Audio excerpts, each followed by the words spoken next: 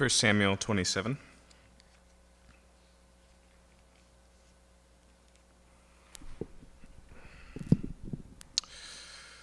Lord willing, we'll finish the book of 1 Samuel tonight. As you've probably caught from the title of the book, that will land us in 2 Samuel next week. And as we will see tonight, originally 1 Samuel and 2 Samuel were one book. Probably they've been divided because of length and convenience. And so the story ends at an appropriate place, a true ending, but we're going to pick up directly on the heels of that ending next week. Tonight we get kind of our final contrast between David and Saul. And so I want you to notice as we move through the story tonight, these chapters aren't in chronological order. They're edited like a good movie so that it sustains tension and we don't know what's going to happen until the curtain's revealed and we're told more of the story that we missed. Another way to think of it, and this is true of a good deal of Hebrew literature, is like that children's book, Meanwhile Back at the Ranch, where it just jumps between scenes and tells two simultaneous stories at the same time, moving back and forth between them. And so you'll notice that we start with David. And when we left David last week, he again had spared Saul's life, demonstrated that he was innocent of all charges, that he had no grudge against Saul, that he wasn't gunning for his life or for his throne. And then we saw again that Saul seemed penitent and even grieved about chasing David. And so notice chapter 26, the last thing Saul says to David in their lifetimes. Saul said to David, "Blessed be you, my son David. You will do many things and will succeed in them." So, it says, David went his way, and Saul returned to his place. But, verse 1 of 27, David said in his heart, "Now I shall perish one day by the hand of Saul. There's nothing better for me than that I should escape to the land of the Philistines." So notice the desperation in David here. He feels he's so limited that the only option he can think of is to flee to the land of Philistia, Israel's sworn enemies, because at least there he'll be safe from Saul. And so he says, "Then Saul will despair of seeking me any longer within the borders of Israel, and I'll escape out of his hands." So David arose and went over, he and the 600 men who were with him, to Achish, the son of Maoch, the king of Gath. Now this is actually David's return to Gath. The last time he was all on his own, and it was his first place of desperation. And so once he realizes that he's recognized there, everybody knows that this is David, the killer of Goliath, whose hometown is Gath, David, who has slain thousands of Philistines, he realizes he's made a wrong move. And so he pretends to be crazy so that they don't feel threatened by him, and then he gets out of town. Here is different. David is walking in with 600 men, and this time it appears he has a plan. Now notice it mentions here Achish. It is possible here that Achish, like Pharaoh, like many other names of kings in the Middle East, is a title and not a name. And so it may even be that this isn't Achish Sr., who we encountered earlier, but Achish Jr., his son. In fact, by referencing here the son of Maoch, king of Gath, it may actually be implying just that. But even if it's the same guy, notice that things play out differently this time. Verse 3, David lived with Achish at Gath, he and his men, every man with his household, and David with his 2 wives, Ahinoam of Jezreel, and Abigail of Carmel, Nabal's widow. And when it was told to Saul that David had fled to Gath, he no longer sought him. And so the plan works, and he settles into the city of Gath with his 600 men. Now, Gath is one of the 5 major cities of the Philistines, but for this area, it's still probably not tremendously large. And so 600 new occupants is going to make a stir. It's not just going to be visible, it's going to be annoying. And so, verse 5, David said to Achish, "If I found favor in your eyes, let a place be given to me in one of the country towns that I may dwell there. For why should your servant dwell in the royal city wisely with you. And so he basically comes and he says, I'm a bother living here among your people. Why don't you just give us one of the smaller villages and we'll just take it over? And he has a specific plan here. As we're going to see, he's going to function in a military capacity for the Philistines. But by moving 25 miles away to Ziklag, he gets a little bit of autonomy, and he's able to do so without someone checking his notes, without someone looking over his shoulder, which is going to be essential to David's plan. Verse 6, So that day Achish gave him Ziklag. Therefore Ziklag belonged to the kings of Judah to this day. It was a perpetual property of Judah, of Israel. And the number of days that David lived in the country of the Philistines was 1 year and 4 months. Okay, so he works for Achish for 1 year and 4 months, a Philistine king, as a military general. Now, you may remember both the Philistines and especially the Amalekites, who we'll see a little bit later, had taken up a habit of raiding. And so what they would do is they would fly in as quick as possible, unexpected, unannounced, into the land of Israel, ransack a town, take as much loot as they could, and bring it back to their places. That becomes David's primary operation. Now, as you can imagine, there's a serious tension there, right? This is the anointed king of Israel who's now under the employ of Israel's greatest enemies. And so what David does here is he makes raids in the land of Israel, but not against the Israelites. He makes it instead against the Canaanite occupants of the land that Israel was supposed to knock out anyways. And then he just quietly allows the king, Achish, to believe that he's attacking his own people, but he's not. Okay? And so notice verse 8, David and his men went up and made raids against the Gershurites, the Girzites, and the Amalekites, for these were the inhabitants of the land from old as far as Shur to the land of Egypt. So in other words, he's working in the territory of Judah, and these are the people that Judah was originally supposed to uproot from the land and never did. Okay? And so David is continuing this holy war that goes all the way back to the days of Joshua. In fact, he does it to the requirement. Look at verse 9. David would strike the land and would leave neither man nor woman alive, but would take away the sheep, the oxen, and the donkeys, and the camels, and the garments, and come back to Achish. So, just as was required in the book of Joshua, because God was bringing judgment on the Canaanites, he wipes out these communities in their entirety. And he takes all of the loot, and he brings that out and he shares it with the Philistines. That's what it means when it says that he brought them back to Achish. Verse 10, when Achish asked, "Where have you made a raid today?" David would say, "Against the Negev of Judah, or against the Negev of the Jerahmeelites, or against the Negev of the Kenites." Now, all three of those, Judah, the Kenites, which is where Caleb comes from, and the Jerahmeelites, which are friends of the Israelites, not Israelites proper, they're all people that are enemies of the Philistines, but not enemies of David. And so he's being vague and saying the Negev, which just means the Southland. He tells them the general area and the primary occupants, but not actually the people that he's attacked. He doesn't mention the Geshurites, the Girzites, and the Amalekites. And so for 1 year and 4 months, David continues these raids for the Philistines without actually becoming an enemy of Israel. Now notice this holy war purpose served him for another reason. By leaving none of the original occupants alive, he also kept quiet his masquerade. Verse 11, David would leave neither man nor woman alive to bring news to Gath, thinking lest they should tell about us and say, "So David has done." Such was his custom all the while he lived in the country of the Philistines. And Achish trusted David, thinking, "He's made himself an utter stench to the people of Israel, therefore he shall always be my servant." And so David pulls the wool over Achish's eye to the degree that he goes, okay, he is now hated by his own people, which means he can be my general till he dies. He's permanently a Philistine, okay?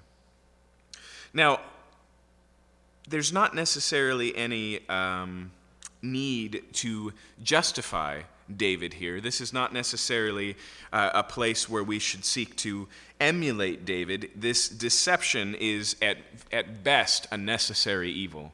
But it is interesting that in doing this, he does exactly what a leader of Israel was supposed to be doing, okay? Removing the old enemies from the land, and simultaneously as he's doing this, he earns the trust of the Philistines, okay? Now, here's the thing that David doesn't see coming, okay? We'll get to this in just a minute.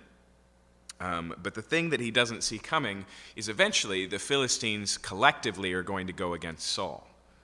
That's the tension we should be feeling as we're reading this book, is what is David going to do when he's called to battle against Israel directly? When he's called not just to battle against Israel, but against Israel's king, the king who he's supposed to replace, the one who he swore he would not slay because he was God's anointed. Okay? If we can say anything about David during this time, it's that there's a lack of wisdom in his plan, okay? Now the scene moves, and it moves to verse 1. In those days the Philistines gathered forces for war to fight against Israel, and Achish said to David, "Understand that you and your men are to go out with me in the army." This is that greatest fear that I was talking about, right? Here, the whole army of all 5 cities of the Philistines is going to assemble against Saul, and basically Achish says, "You're with me, right?" Verse 2, David said to Achish, "Very well, you shall know what your servant can do." A clear non-answer, right? He doesn't say anything except, "I guess you're going to see. You're going to see what I can do," right? It's very ambiguous. And Achish said to David, "Very well, I will make you my bodyguard for life." So how does Achish take it? He takes it as David's all in. And so he says, "All right, I'm appointing you to this position. Permanent bodyguard, okay? You're going to be my protector." Now, that's just set up to lay the tension, and then the scene moves in verse 3. Now Samuel had died, and all Israel had mourned for him and buried him in Ramah in his own city. And Saul had put the mediums and the necromancers out of the land. That's just context for what follows next. Verse 4. The Philistines assembled and came and encamped at Shunem, and Saul gathered all Israel, and they encamped at Gilboa. Okay, now notice the way this story is told, it's as if David, who's all in, is camped here at Shunem with the rest of the Philistines, and here comes Saul and his armies at Gilboa. As we'll see, chronologically, that's not actually the case, but the tension is left here for us so that we feel it, as if the armies can see one another, as if somebody with an eagle eye could say, "Wait a minute, is that David and his men standing with the Philistines?" But this is mentioned, and then notice verse 5, when Saul saw the army of the Philistines, he was afraid, and his heart trembled greatly. And when Saul inquired of the Lord did not answer him, either by dreams, or by Urim, or by prophets. And so Saul is kind of overwhelmed by the size of the armies. He's been here before. He's feeling unsettled about the battle that's supposed to happen right here. And so he seeks to inquire of the Lord. But all the doors are now closed to Saul. As we already saw, Samuel is dead.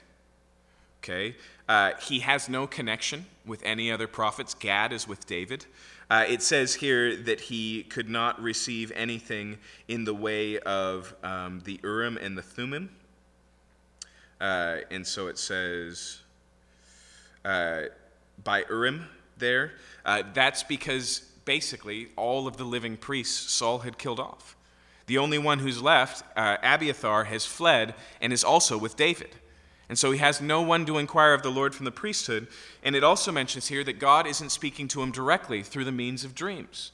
And so all he gets is just the brass ceiling of heaven, radio silence, no assurance, no encouragement whatsoever. And so, verse 7, Saul said to his servants, "Seek out for me a woman who is a medium, that I may go to her and inquire of her."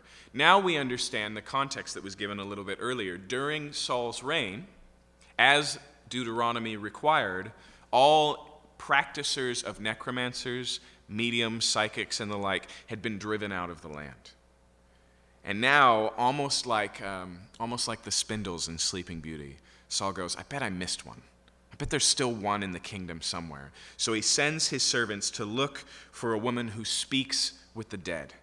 If he can't get instructions from God, he's going to look wherever there can be. And it's worth pointing out that as this story follows, it's clear that the problem that Deuteronomy has with necromancy, with those who speak to the dead, with mediums and psychics and such, is not that they're frauds. That's not where the complaint is.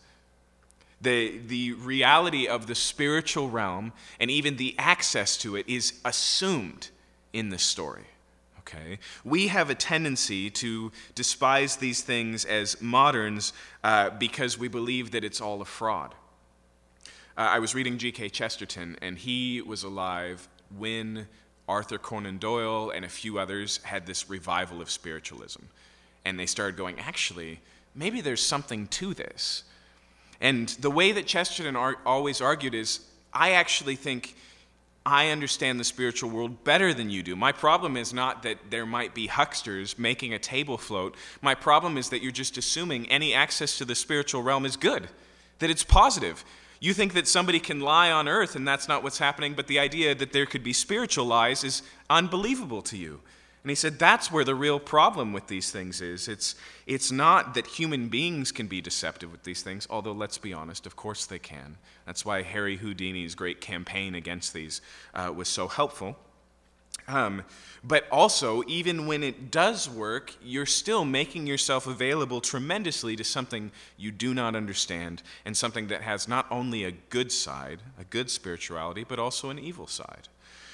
And so here, Saul ignores the command of Deuteronomy, and it's almost ironic, isn't it?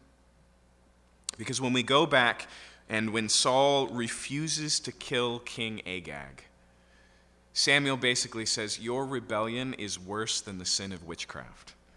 And apparently Saul goes, well, I guess this is open to me now. I've already completed this horrible sin, so witchcraft is okay. But more likely here, he just feels stuck. As we're going to see, he hasn't even forsaken his religious formalities. He just always puts his righteousness in the wrong place.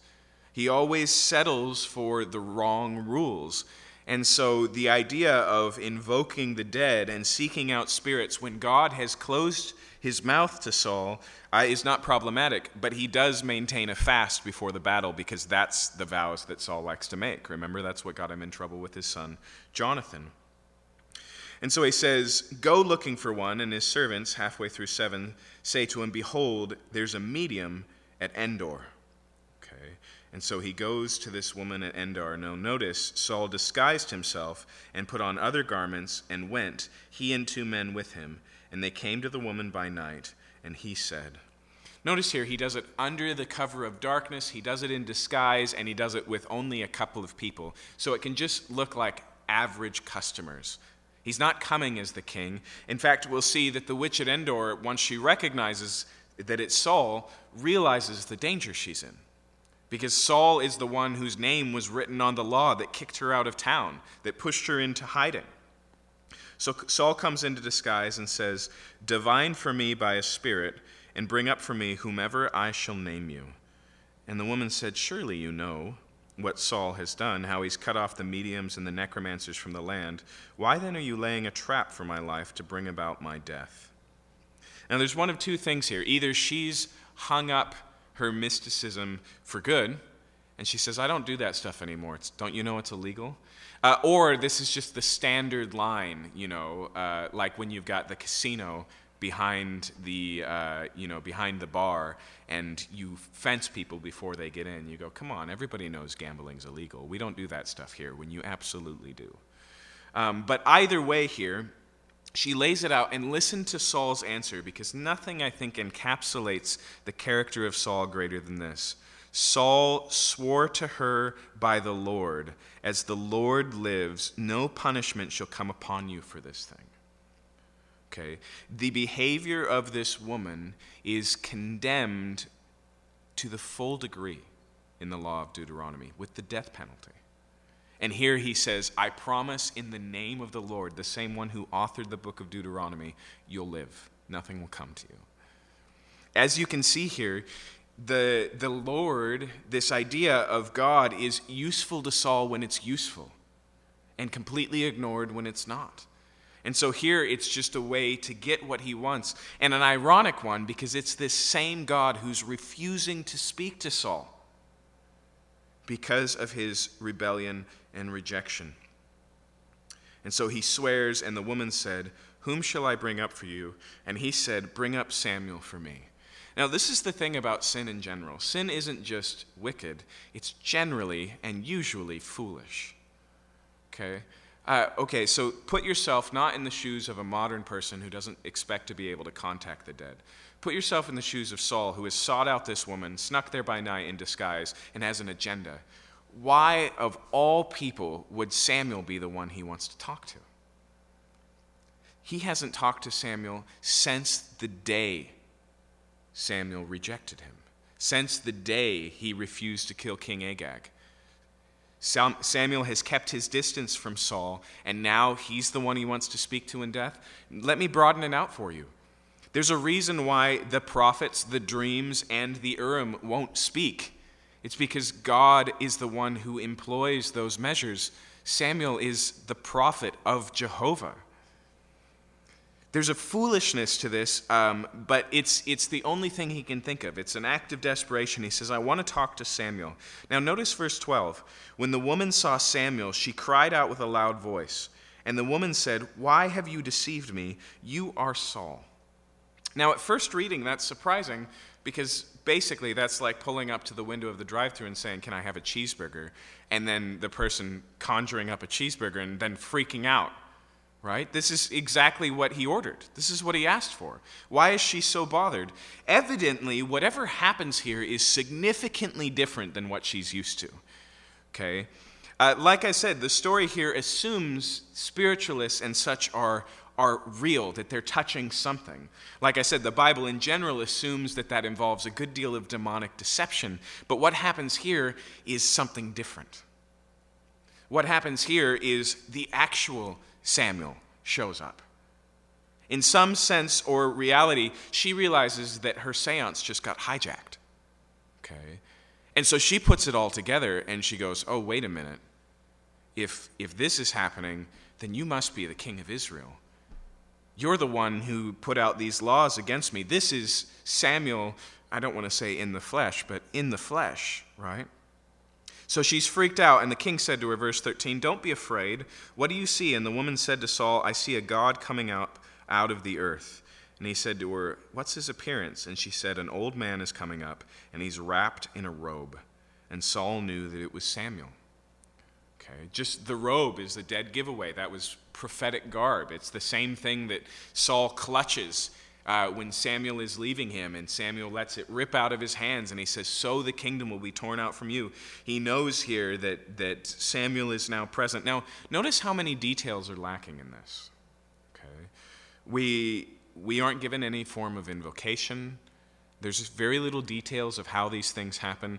In fact, it's hard for me in reading this to tell if Samuel is something that the woman is seeing or channeling, or if there's some sort of division in the room, and when Saul enters into the room, he now sees what she sees. We're just not told. The author's not interested in that. It wants to be as vague as possible in these things. It reminds me of when the Bible says that basically we should be ignorant of evil.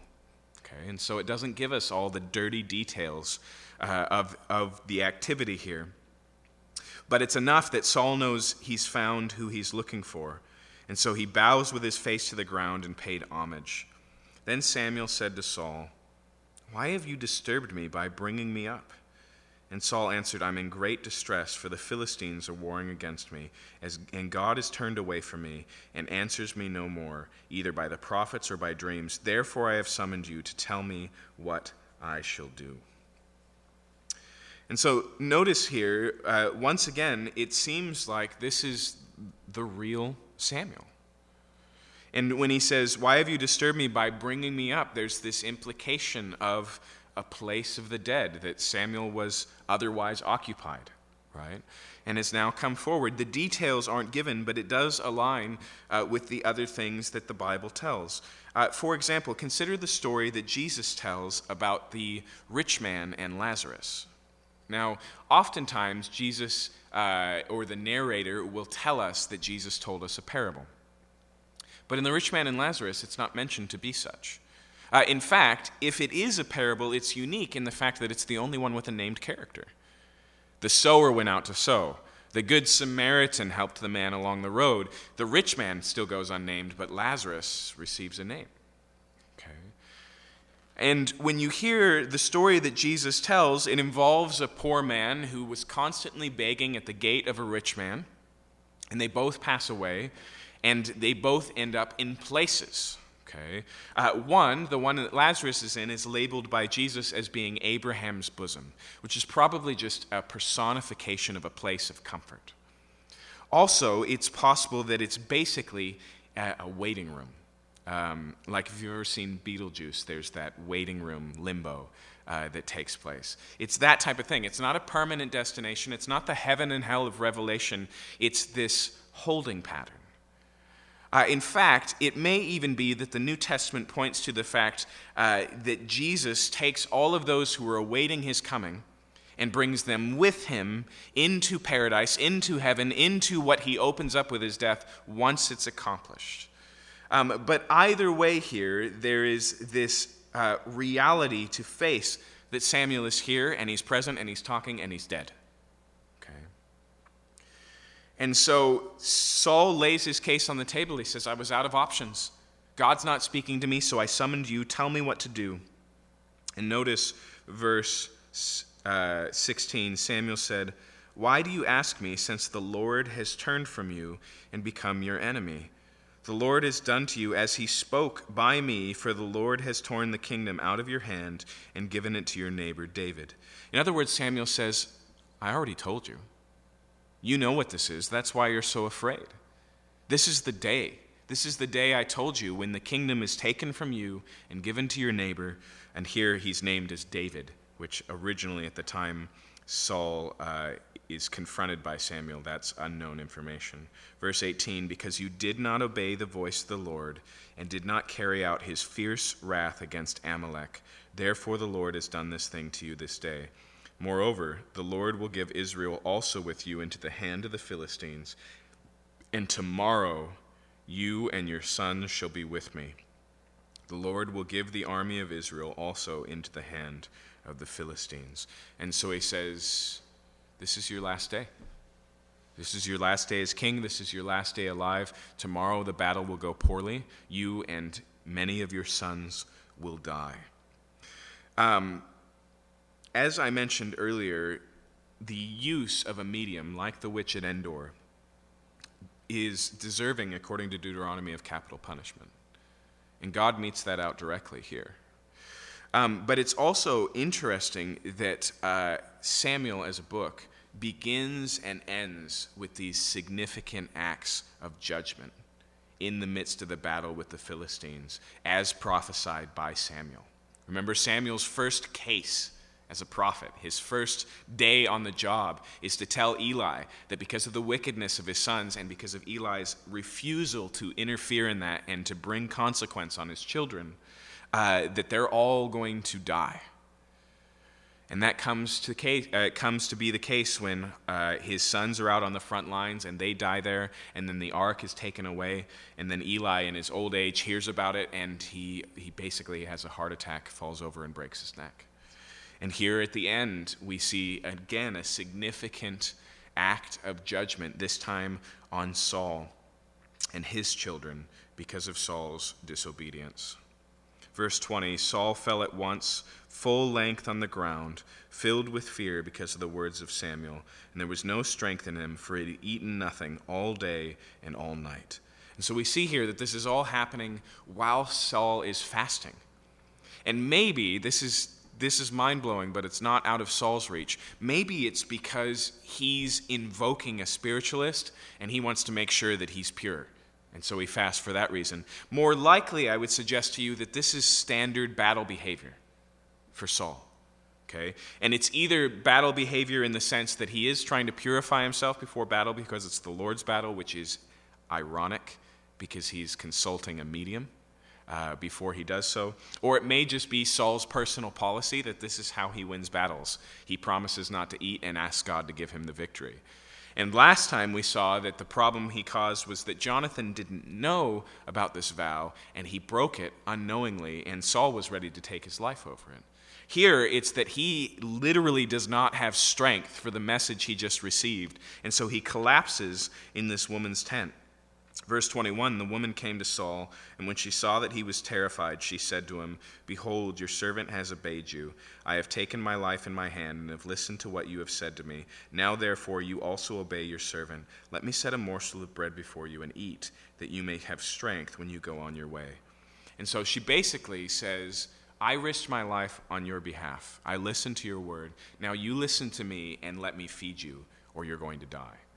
It's I think, a good reminder here, okay, that we need to maintain the distinction between somebody who does a sin that is wicked and writing that person off as a monster. She's compassionate. She has compassion on this guy despite the fact that he betrayed her, despite the fact that he ruined her career, drove all of her family and friends out of town. She knows danger when she sees it, and she says, "Please, just let me nurse you back to health." It's striking, isn't it? I think one of the biggest mistakes we make in modern America is that we tend to take the most wicked sins and assume there's no goodness left in those who commit them.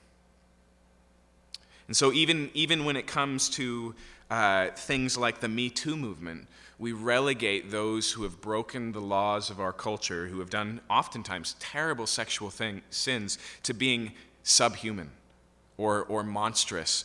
And that's a really scary thing because it tends to push these things into the shadows when they reside in our own hearts. And so, for example, there was that lady, one of the first people to come out against Weinstein, and we just found out that she was paying off her own accuser. It's a dangerous place to be in, and it's part of the reality of this thing. And then there's also this other aspect that when we demonize sin, not only do we dehumanize the sinner, but we also put ourselves at risk.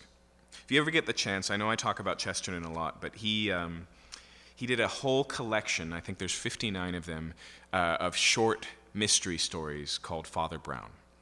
And they were his answer to Sir Arthur Conan Doyle, because he felt like this idea that everything could be solved with just observation, he felt like it was missing the most distinct part of how crime actually works, which is human nature.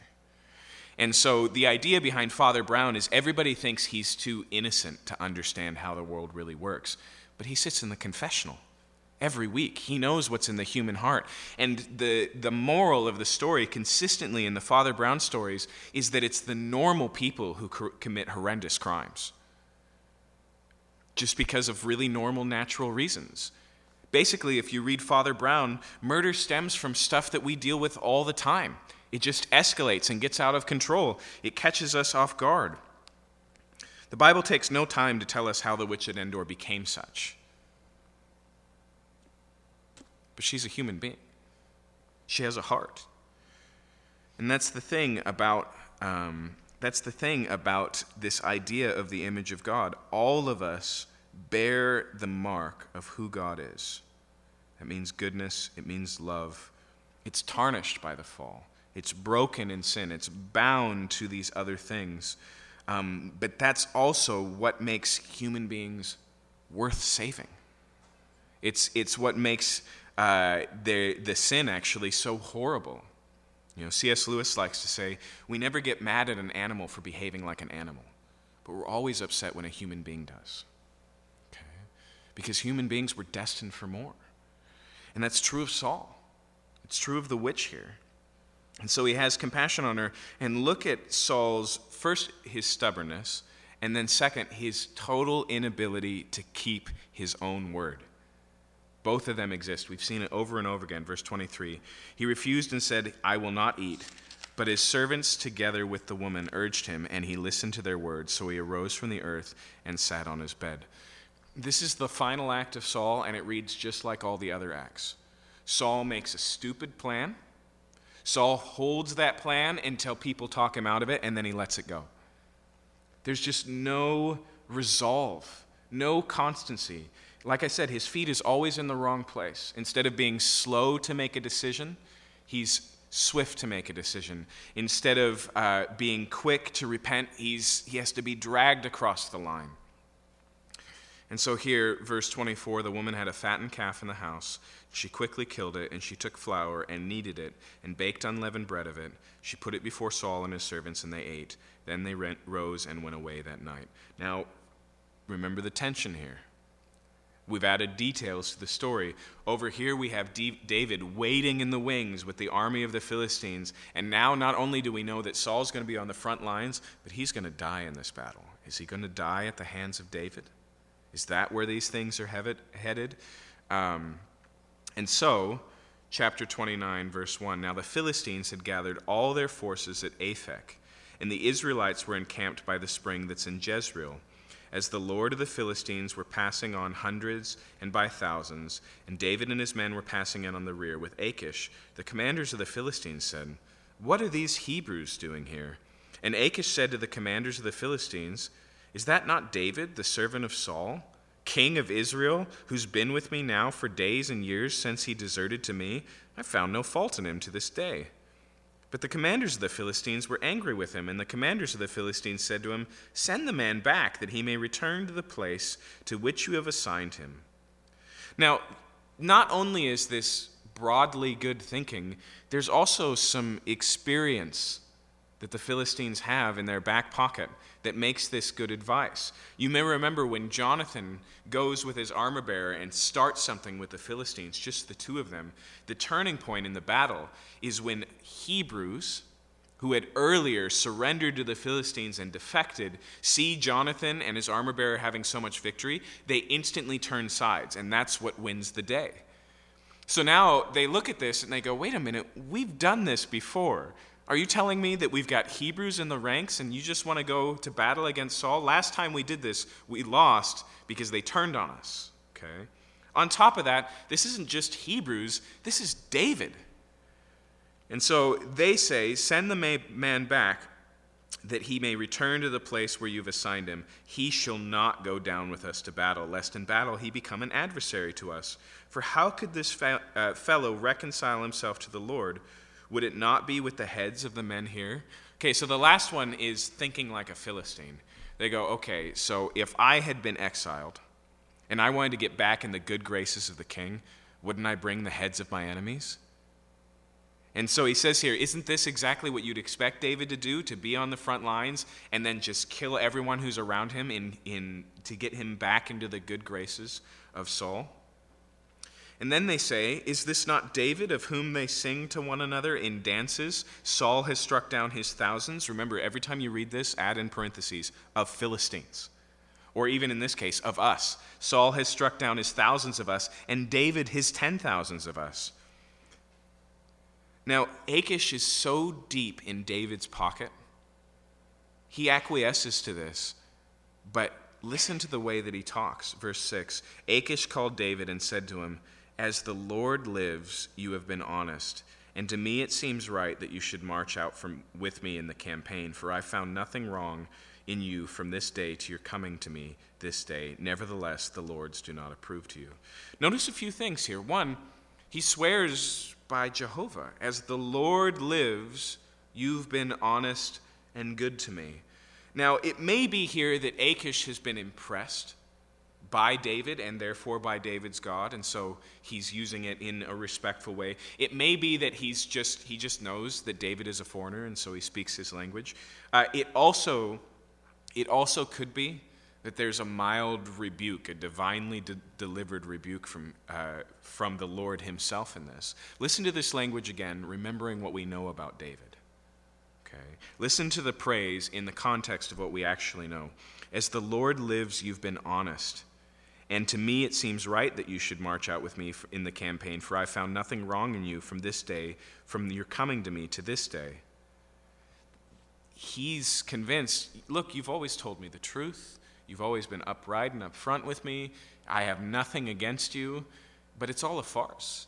David has been hiding this. And then notice verse 7, "So go back now, and go peaceably, that you may not displease the lords of the Philistines." He says, "Will you do me this favor?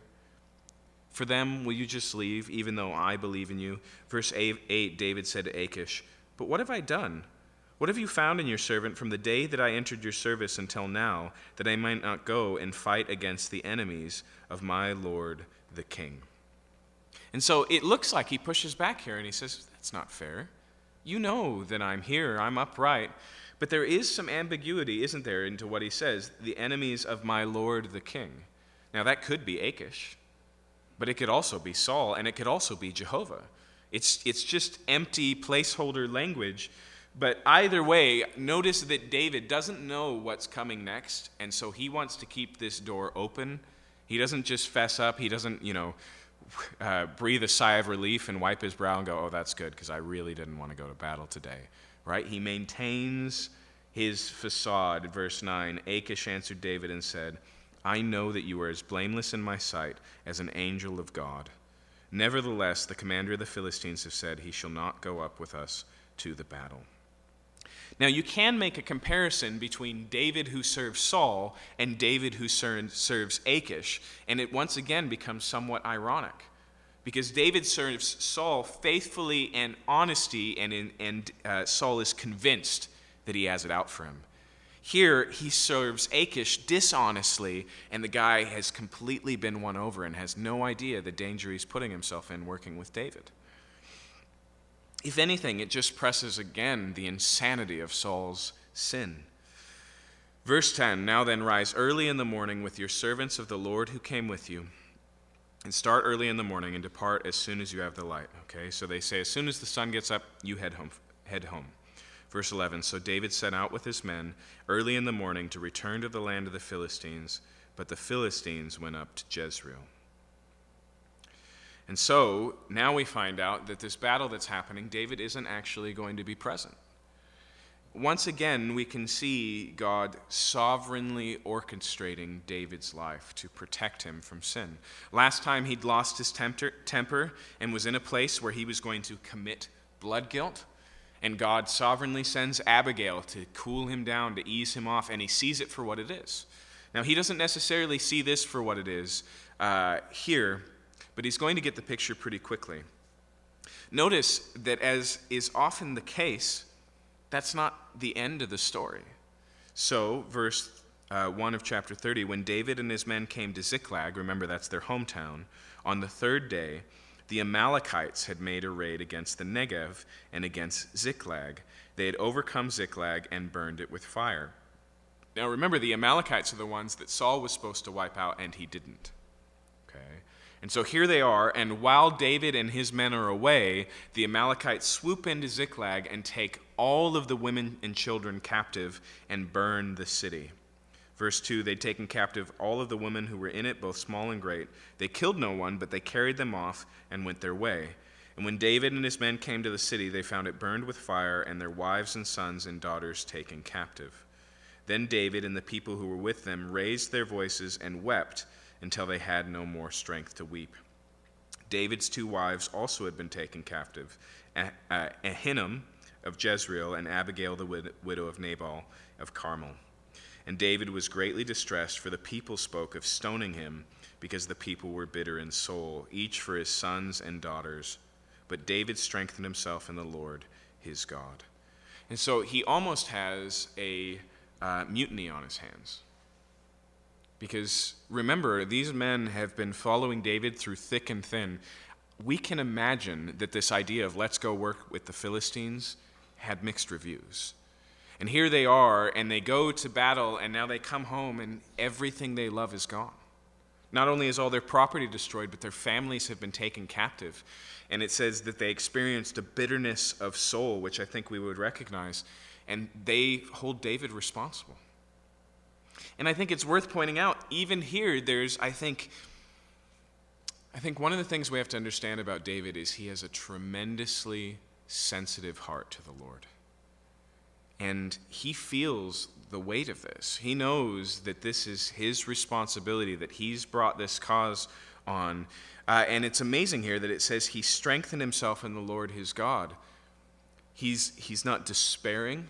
It doesn't say that he's not repentant, but he does just basically, say, all right, I've got to get back in tune with what the Lord is doing. It reminds me very much of Jacob. Okay? After Jacob runs away from his family, he meets God in the wilderness. He has that dream of Jacob's ladder. He understands now that God is present. He's given him promises. And then he goes over and he basically takes the reign of his life and comes home with 4 wives and 12 kids and hatred behind him and hatred in front of him, right? And so he wrestles with God in the middle of the night, and God causes him to limp. He makes him dependent upon him. And the next act of Jacob, once he kind of gets the point, he's renamed Israel. He goes, okay, I need to go back to Bethel. I need to go back to the place where God revealed himself to me. He turns to his family and says, bury all of your idols here under this tree. We're going back to the Lord. That's a much clearer and stronger version of what I would suggest is happening here with David. We haven't seen him in tune with the Lord during this year and 4 months of his life. He's just maintaining. But here, he gets back in touch with the Lord. In fact, look at verse 7. David said to Abiathar the priest, the son of Ahimelech, bring me the ephod. So Abiathar brought the ephod to David, and David inquired of the Lord, shall I pursue after this band? Shall I overtake them? He answered him, pursue, for you shall surely overtake, and shall surely rescue. 2 things here. One, notice that Saul just did the same thing before the battle, except he went to a medium, a spiritualist. Here David goes to Abiathar, who's in his care. He inquires of the Lord, and the Lord speaks very positively. He says, not only should you pursue him, but you're going to rescue everybody. Okay? And so here it gives the opportunity for faith, the opportunity for obedience. Verse 9, so David set out. Now pause. Remember here that he's already had a 3-day march to get home. Okay? So they're already, a tank low in the tank, a court low at least. And so they start chasing after these men who have a mysterious head start in front of them to catch them. Verse 9, the 600 men who were with him, they came to the brook of Besor, where those who were left behind stayed. Okay, and so it gets to the point where some of them, we'll see it's a third, tap out and say, we can't go any further. And so he says, all right, anyone who's able, let's keep going. He leaves those men behind. David pursued, he and 400 men, 200 stayed behind, who were too exhausted to cross the brook of Besor. They found an Egyptian in the open country and brought him to David, and they gave him bread, and he ate, and they gave him water to drink, and they gave him a piece of cake of figs, 2 clusters of raisins. Now notice how descriptive the menu is there. Right? It slows down the action entirely and tells us everything that they fed this guy. It's clear that the only reason this is given is because it's a surprisingly compassionate note for some strange Egyptian they found dying in a field. Now, David is a good military general. He probably recognizes the significance of an abandoned Egyptian. As we're going to see, this Egyptian was a slave who got sick and couldn't keep up with the march. So his master just left him behind. He knows that there's probably valuable information here. But he doesn't waterboard the guy. Right? He nurses him back to health. In fact, notice it says, his spirit revived, for he had not eaten bread or drunk water for 3 days and 3 nights. And David said to him, to whom do you belong? And where are you from? And he said, I'm a young man of Egypt, a servant to an Amalekite, and my master left me behind because I fell sick 3 days ago. We'd made a raid against the Negev of the Cheshurites, which belonged to Judah, against the Negev of Caleb. And we burned Ziklag with fire. And so notice here, the Egyptian tells him that Ziklag was only one of multiple targets. There was a whole area, all of it in Judah, that had been attacked, including Ziklag. Verse 15, David said to him, will you take me down to this band? And he said, swear to me by God that you will not kill me or deliver me into the hands of my master, and I will take you down to this band. And so he basically says, will you show me where they were headed? Can you take me where they were going? And he says, as long as you'll spare my life and set me free, yes. So verse 16, when he had taken him down, behold, they were spread abroad all over the land, eating and drinking and dancing, because of the great spoil they had taken from the land of the Philistines and from the land of Judah. And so he gets to where they are, and they're not assuming they've been pursued. They've already broken out the spoils, and they're having a big celebration. In fact, the phrase here for eating and drinking and dancing speaks of festal. Okay, it's a big party. And so, as you can imagine, they are completely unprepared for being attacked. Even though David only has 400 men, the battle is his because there's no fight, there's no organization, there's very little in the way of uninebriation in this setting. And so, verse 17, David struck them down from twilight until the evening of the next day, and not a man of them escaped except for 400 young men who mounted camels and fled. David recovered all that the Amalekites had taken, and David rescued his 2 wives. Nothing was missing, whether small or great, or sons or daughters, spoil or anything that had been taken. And so notice this. That's fascinating, isn't it? Here's this thing that happens while David is away. It's serious. It puts everything he loves and everything his men loves at risk, and they recover all of it. Okay? I don't think we can read this any other way except as an object lesson. Okay? What does God accomplish through this detail here by instilling on the Philistine or on the Amalekites attacking Ziklag? He gets David's attention. He draws David back into listening and prepares him for what's next. And he also not only gives David an alibi during the battle of Saul, but also makes sure that he's nowhere near. He's doing something different. It's not just that he can present in a court of law, I can tell you I'm not the one who was involved in that battle because I was doing this other thing. He also was actually doing this other thing. God has his attention.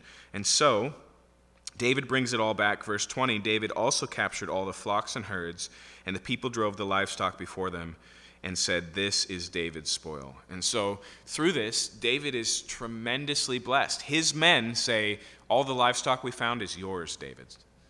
And so remember here, this isn't just the bounty from Ziklag, which was already their property, but everything else the Philistines had gotten from these other towns. It's a relatively large haul. And so that creates a problem. Verse 21, David came to the 200 men who'd been too exhausted to follow David and who'd been left at the brook Besser, and they went out to meet David and to meet the people who were with him, and David came near to the people and greeted them. Then all the wicked and worthless fellows among the men who had gone with David said, "Because they did not go with us, we will not give them any of the spoil that we've recovered, except that each man may lead away his wife and children and depart." And so there's these dissenters. They're labeled here as wicked and worthless, or we've seen the phrase before, the sons of Belial. But we're not told that there's anything wicked or worthless about them except for this sentence. And the sentence they say is, look, you didn't come to the fight. You don't deserve any of the spoil. You can have your children and your wife back. That's fine, but nothing else. But the narrator here refers to that idea as being wicked and worthless. In contrast, look at how David responds. Verse 23, David said, "You shall not do so, my brothers, with what the Lord has given us." Okay? And so notice here, his first answer is theological in nature. He says, this isn't spoil that we earned. This isn't things that we deserved. This is God's gift to us. Okay? That brings us to this whole idea of what's different with war in Israel and other wars is that God fights for Israel. That's why there were such strict rules set on when they could fight, who they could fight, how they could fight, what happens to the spoil afterwards. Okay? All of that was to point out that God was the one who gives the victory. And so David knows that, and he says, we can't take the credit for this, and so we cannot make us the deserving and them the undeserving. Okay? And so he continues here, he says, he has preserved us and given into our hands the band that came against us. So the second thing he says here is God's given us the two most important things. He's kept our lives, and he's defeated our enemies. Everything else is frosting. And so, verse 24, he says, "Who would listen to you in this matter? For as is his share who goes down into battle, so shall his share be who stays by the baggage. They shall share alike." And he made it a statute and a rule for Israel from that day forward to this day. And so he equalizes the spoils across everybody, both those who fought in the battle and those who stayed behind. It reminds me of a parable Jesus tells, where a man is hiring workers in the vineyard, and some of them start at 11 a.m., and some of them start at 3 in the afternoon, and some of them start right before quitting time, right at 4 p.m., and only work an hour. And so the owner of the vineyard lines them all up afterwards, And he lines them up in order of those who worked the least to those who worked the greatest. And he starts at the end of the least, the 1-hour workers, and he gives them each a full day's wage. And so those who have been there all day look down the line and they go, man, if they're making that much money, he's going to pay us so well. And he walks down the line and he gives an equal amount to each one. And so those who have been there all day complain. And basically the answer the owner of the vineyard gives is, did I not pay you fairly? And is not my money to do with what I like? And it seems like because Jesus makes that a parable of the kingdom, we have to remember the significant reality of the fact that, A, the vineyard doesn't belong to us. As we see here, the victory doesn't belong to us. The things that God does for the church, God does. And so the blessings that come along with that are by grace. They can't be demanded or deserved or hoarded or withheld from others. And once again, David just seems so in tune with this. And notice, it becomes the way that spoil is handled from that point on. Verse 25, he made it that day a statute and a rule for Israel, that day forward to this day. When David came to Ziklag, he sent part of the spoil to his friends, the elders of Judah, saying, here's a present for you from the spoil of the enemies of the Lord. So he goes one further. He doesn't just share the spoil with the men, he also shares the spoil with the inhabitants of Judah. Because remember, all of these people, some of them were enemies of Israel, some of them were the Kenites, they're mentioned, the Calebites. He doesn't just restore the wealth, he spreads it around in Judah because it's Judah's land. It's Judah's promised land. It's also worth pointing out that in doing so, he finally overcomes what we've seen significantly throughout the story, is that Judah is full of people who are standing against David. And so over and over again, it was people living in Judah who came to Saul and said, we know where David is hiding. Come down, we'll help you find him. But here, as he makes this tremendous gift and operates as a ruler of Israel who's just waged holy war on their behalf and now shares the spoil with all of them, we're going to see in 2 Samuel that it's Judah who says, we want David as king. Now, you could loosen this up and say that he's basically bribing his way into power, but that's not the case. He's already got the anointing. He's just being generous. And so, notice how many people are impacted by this. Verse 27, it was for those in Bethel, in Ramoth of the Negev, in Jatir, in Aor, in Sifmoth, in Eshtemoa, in Rakal, in the cities of the Jerahmeelites, in the cities of the Kenites, in Hormah, in Boshan, in Akath, in Hebron, for all the places where David and his men had roamed. Okay? David and his men had roamed there the last year as they were raiding for the Philistines, okay? And so he distributes the wealth accordingly across Judah. Now we can move back to Saul, and we won't return to David until 2 Samuel. That's how David's story closes, with him being back in tune with the Lord, with a tremendous victory, and with him being what a king of Israel should be, leading them forward in holy war, sharing the spoils because it's God's gift to Israel. Now we have to close the story of Saul. Chapter 31. Now the Philistines fought against Israel, and the men of Israel fled before the Philistines and fell slain on Mount Gilboa. So there's no tension, there's no story, it's just instantly told. It's a washout. It's a total failure, it's a defeat. Verse 2.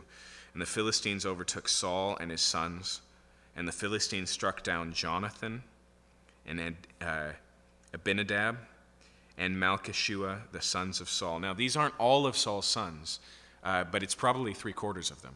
There's only one other son that I can remember that we know of, oh man, his name is hard, Mephibosheth, who will come back later.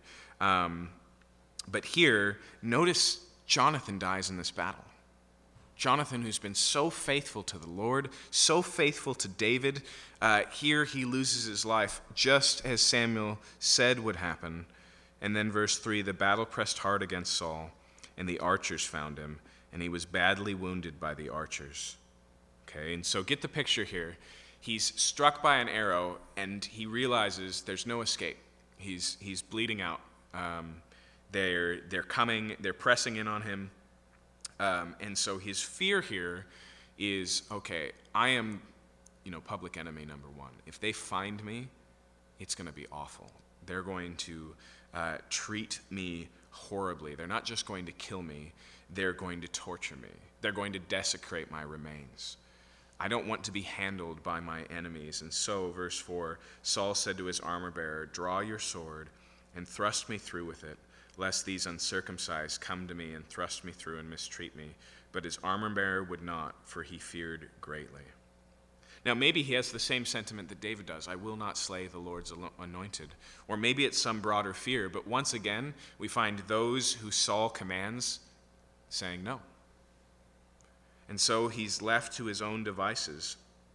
And so, therefore, Saul took his own sword and fell upon it. And so he takes his own life. And actually, I think that's probably a good epitaph for Saul's life. He took his own sword and he fell on it. That's the story of Saul, is that he destroyed his own life with his decisions. Verse 5, when his armor-bearer saw that Saul was dead, he also fell upon his sword and died with him. Thus Saul died, and his 3 sons, and his armor-bearer, and all his men on the same day together. And when the men of Israel who were on the other side of the valley and those beyond the Jordan saw that the men of Israel had fled, and that Saul and his sons were dead, they abandoned the cities and fled, and the Philistines came and lived in them.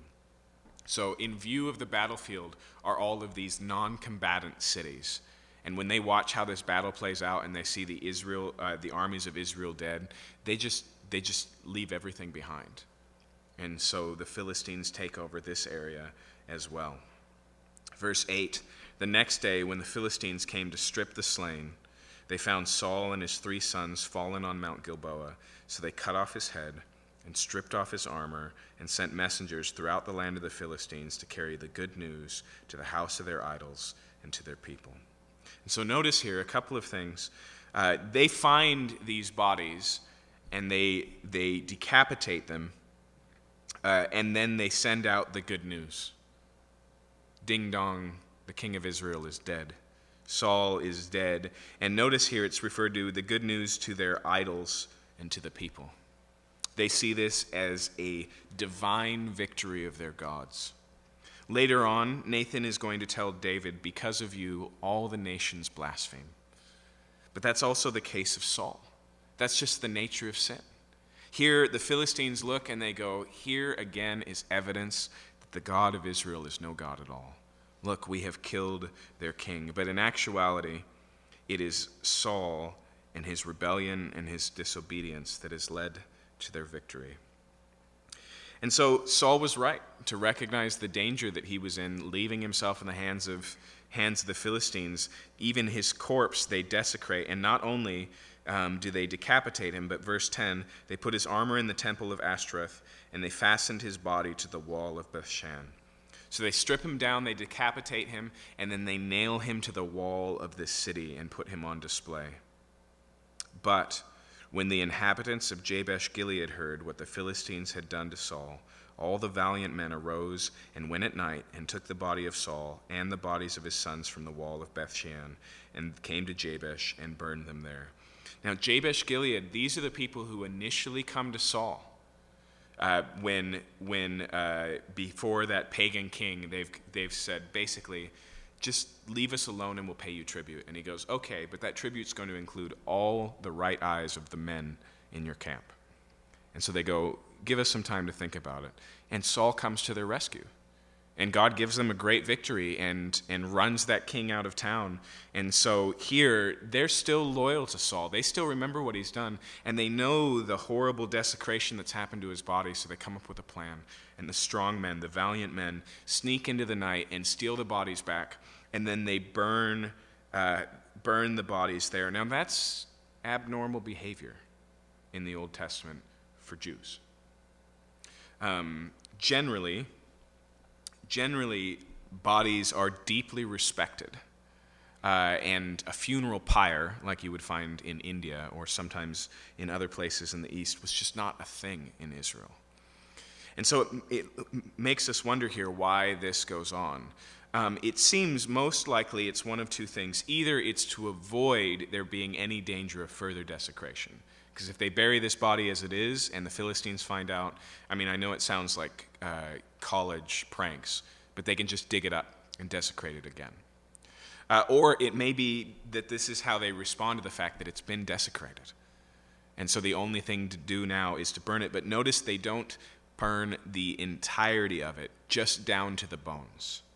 The flames eat away the flesh, and then verse 13, they took the bones and buried them under the tamarisk tree in Jabesh and fasted 7 days. And so that's how 1 Samuel closes. Now 2 Samuel opens with David hearing about this, with David hearing about the death of Saul and the death of Jonathan and the loss to the Philistines. It picks up right where the action is. But it is a fitting end for the story of Saul. And it's a mixed bag story. It's full of horror, but it has its spots of honor. And here, to their credit, the people of Jabesh Gilead seek to set this right and not let this atrocity stand. So, this is the encouragement I would give you. Saul is always a difficult life to reflect on. And we've already been prepared to make a contrast between Saul and David. Saul, the king that was chosen to the standards of the people, a king like the other kings. And David, a man after God's own heart, because God doesn't look at the outward appearance but sees the heart.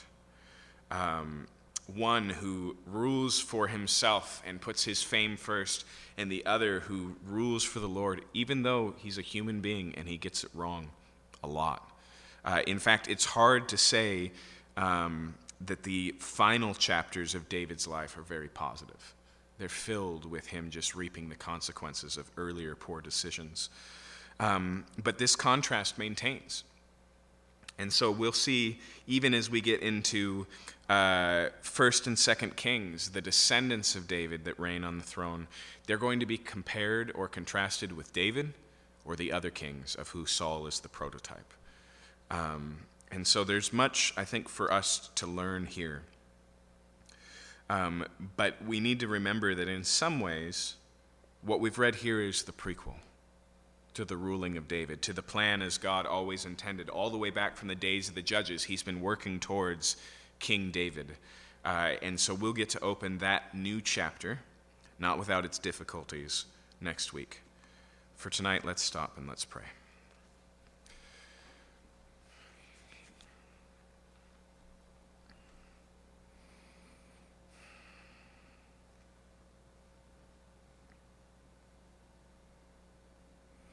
Father, we know that Samuel was grieved by the choices and the hardness of heart of Saul.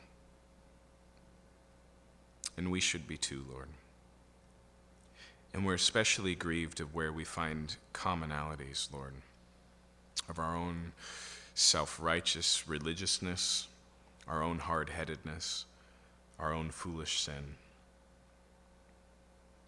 our own ability to put the emphasis in all the wrong places.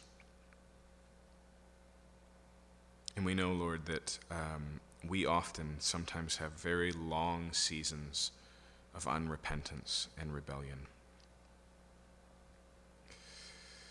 But I just ask, God, that you would help us to learn from the mistakes of others, that we wouldn't have to follow in the footsteps of those who have fallen, Lord, but that we can come to ourselves like the younger brother in the far-off land and say, you know what, in my Father's house there's plenty of bread. I will go back home. And we thank you, Lord, for all of the places where you sovereignly guide the lives of your children, making all things work together for the good of those who love God and are called according to his purposes. And sometimes those circumstances are disciplinary, and sometimes they're difficult. But like in the life of David, you do those things graciously and lovingly to break down our idols and to call us back to your side. I pray, Lord, that we each one would be swift to repent, swift to remind ourselves of who you are, swift to hear your voice and respond. And I pray, Lord, in whatever area we have, whatever responsibility, whatever authority, that we would choose to rule on your behalf like David, with your input, not for our goals or based on our wisdom like Saul, but for your glory, at your bequest, Lord, and that we would recognize that everything we have in our life is a God-given gift. And even when our work goes well and we're blessed by it, Lord, that is a freely given blessing from your hand and worth all of our gratitude. Help us in all these things. In Jesus' name, amen.